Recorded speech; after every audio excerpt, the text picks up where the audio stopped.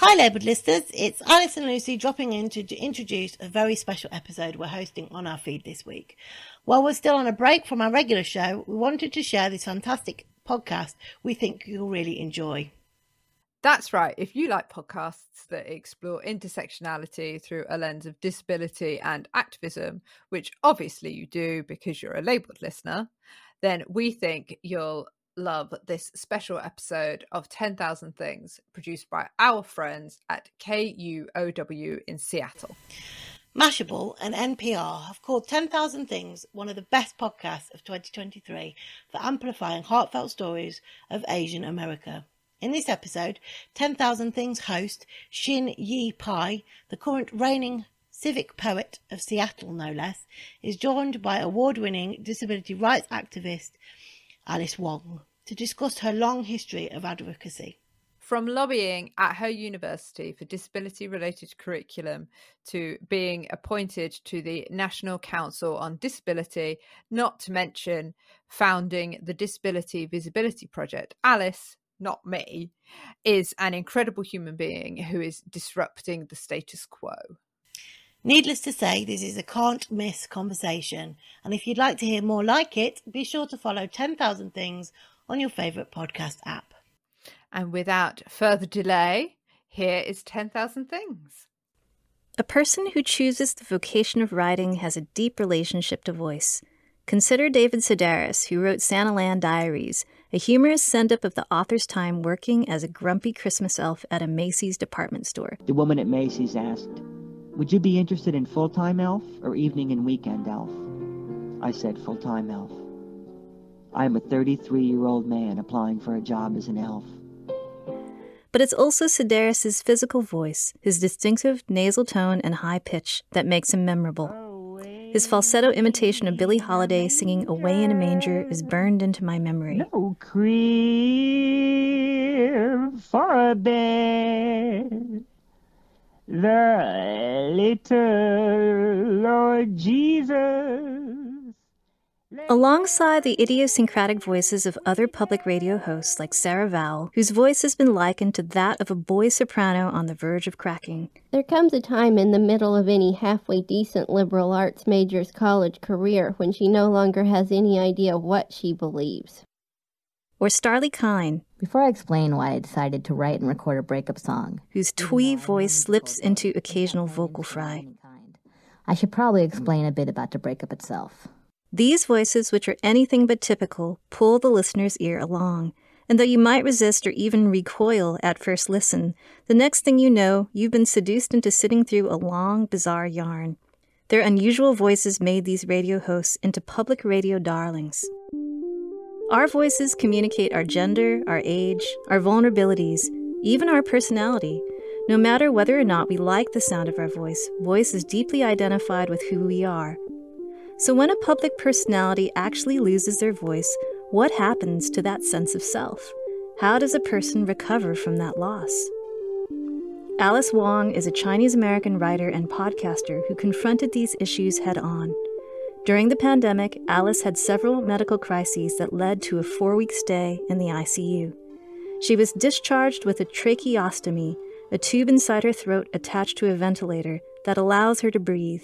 She can no longer talk with her natural voice, so instead, I use an app on my iPhone and laptop called Proloquo for text. It is a text-to-speech app that I started using last summer after losing my voice due to a tracheostomy. I use it every day from the moment I wake up. Aside from gestures and making sounds with my hands, this is my main mode of communication, so I use it often the entire day.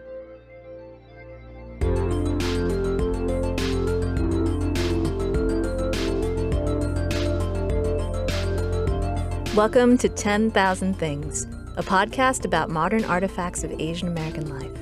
I'm your host, Shin Yi Pai. Today, the voice.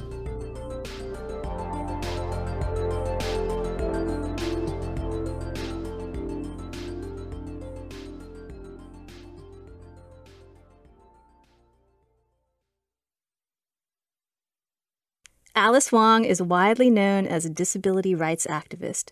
Alice graduated from the University of California, San Francisco, where she later worked conducting research and trainings on personal care services that help those with disabilities live in the community, instead of institutional settings. Alice used her voice to lobby for her university to include disability-related curriculum as part of their cultural competency courses, and this catapulted her to national recognition.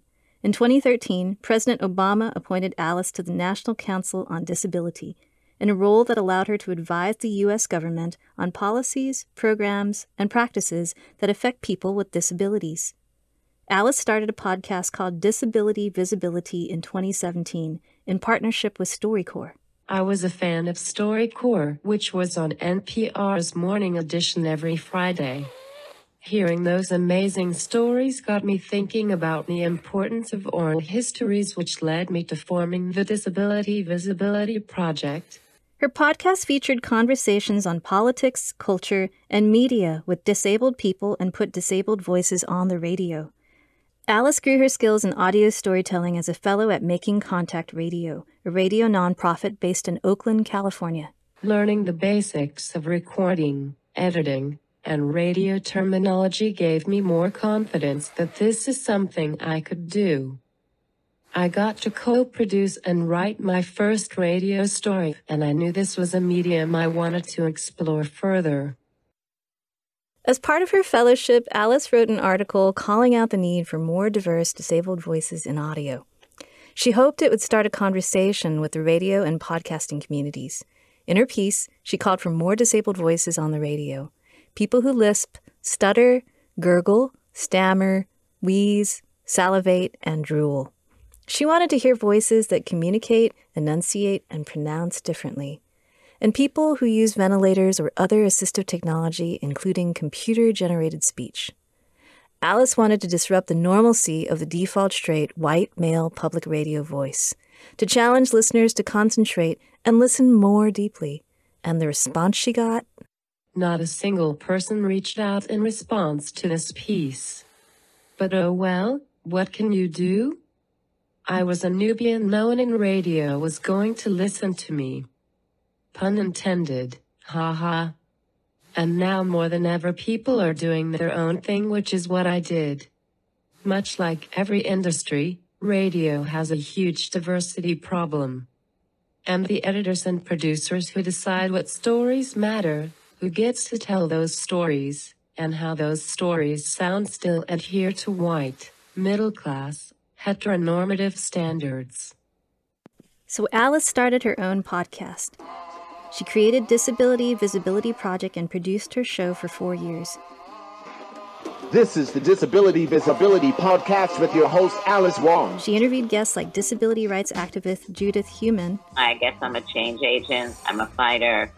I'm a believer in civil rights and human rights. Seattle author and media critic Elsa Hunnison. Disability-specific science fiction and fantasy projects are really important because our genre doesn't always include us. And Andrew Pulrang, one of the co-organizers of Cryptovote. The beauty of Twitter is that while we're talking in public. And everybody else who happens to want to see us will see us. Yeah, I do agree that it's primarily by disabled people, for disabled people, with the added bonus that it's public and that, we do want to engage with non-disabled people as well. But it is primarily our voices, our space, and it's us having a place to come together. Welcome to the Disability Visibility Podcast. Conversations on disability politics, culture, and media. I'm your host, Alice Wong. Editing is an art form. As a first-time podcaster, my voice wasn't smooth or easily understandable. The rhythms of my speech were not natural and interrupted by breaths of air taken by the machine. So there were moments of pauses during the conversation, but I grew to embrace this difference, this uniqueness.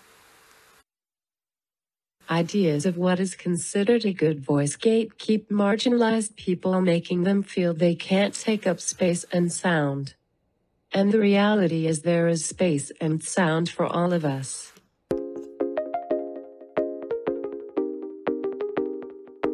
As a member of the disability community, Alice had a unique lived experience that allowed her to be in deep conversation with her guests. Alice was born with spinal muscular atrophy, a condition where certain nerve cells in the brain and spinal cord break down, causing progressive weakness and atrophy in the muscles in the trunk of the body. She stopped walking around the age of 7 or 8 and transitioned to using a walker, to a manual wheelchair, to an electric wheelchair, to a customized wheelchair. Her lung function has steadily declined throughout the decades because of a weakening diaphragm, a key muscle used in singing, public speaking, and deep breathing. So as an adult, Alice started to use an assistive device called a BiPAP to help her breathe. In my 30s, I started using a nasal mask that's attached to my BiPAP machine, a non-invasive ventilator. I had to adjust to sounding differently as my voice sounded a bit froggy. I remember being very self-conscious about it at first. As Alice got used to the BiPAP, she noticed a difference in the way people related to her. Often she had to repeat herself to make herself understood. If a breath arrived in the middle of a phrase, she had to pause, causing awkward speech patterns. Talking for long periods of time while using her mask caused Alice to salivate a lot. She needed to pause to swallow. She found herself having to suppress the embarrassment she felt around her vocal difference. Eventually, I adjusted to this new way of life, and I embraced it as part of my disabled cyborg body. I think of that now as I am adjusting to not being able to speak at all. I'm eventually going to be okay and figure shit out.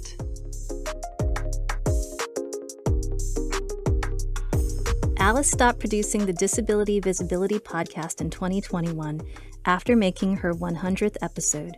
She landed a book deal and found other ways to circulate the stories from her community, as well as her own stories. Just as she was preparing to publish a collection of her personal essays and launch that book into the world, she suffered a medical crisis which resulted in a collapsed lung. Alice now lives with a tracheostomy that's connected to a ventilator. She no longer has the ability to speak. It's hard because I am forced to slow down, type my responses, and be more intentional when I speak using the app.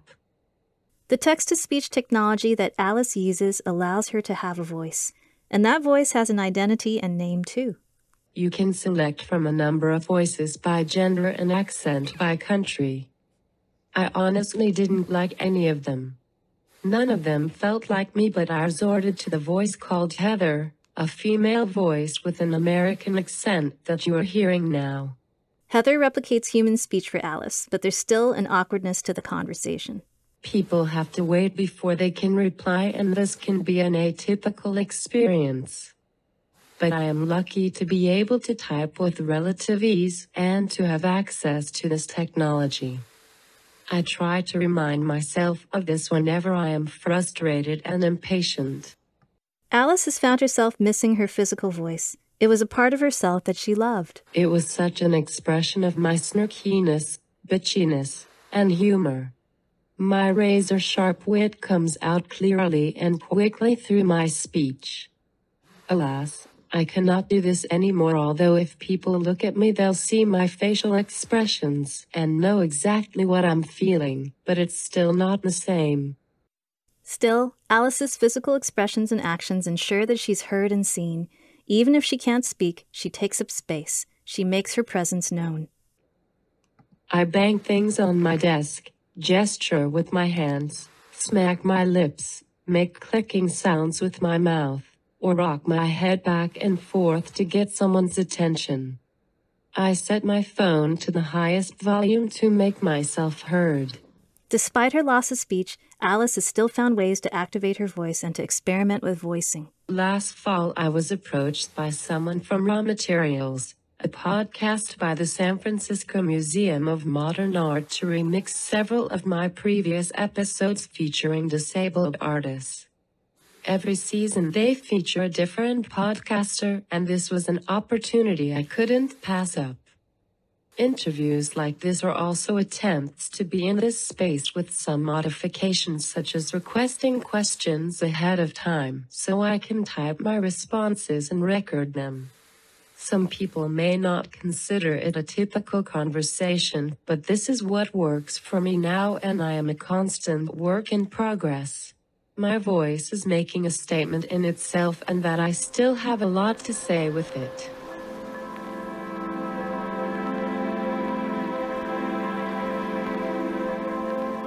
What I've admired about the many voices of Alice Wong are the ways in which she's used the voice as a tool of resistance, whether on the page or behind the mic.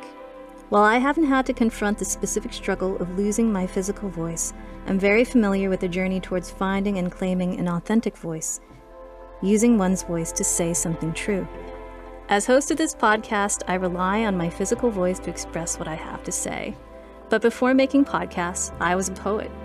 I explored my voice and identity on the written page, where I learned to coax emotion out of an audience, without having to necessarily embody emotion in my speaking voice. I became skilled at hiding, removing myself from my poems, by writing from a third-person perspective or by being abstract. And then I started making silent poetry films, where my physical voice wasn't present at all. And this felt fine for a time, because it's not always easy or welcome to have an Asian American perspective in the world. But even silence makes a statement. Writing for 10,000 Things is different, in part because these are real stories from my community and from my own lived experiences. I can't get away with hiding behind the words or bearing the narrative. My editor Jim reminds me of this every time we tape. The ideal voice is not the accessible, chatty voice that we associate with public radio, nor is someone else's notion of neutral voice or the boy next door, who I could never emulate or embody anyways. Authentic voice is something much harder to pin down. This is the voice of my true self, with upspeak, so like occasional verbal fillers and all.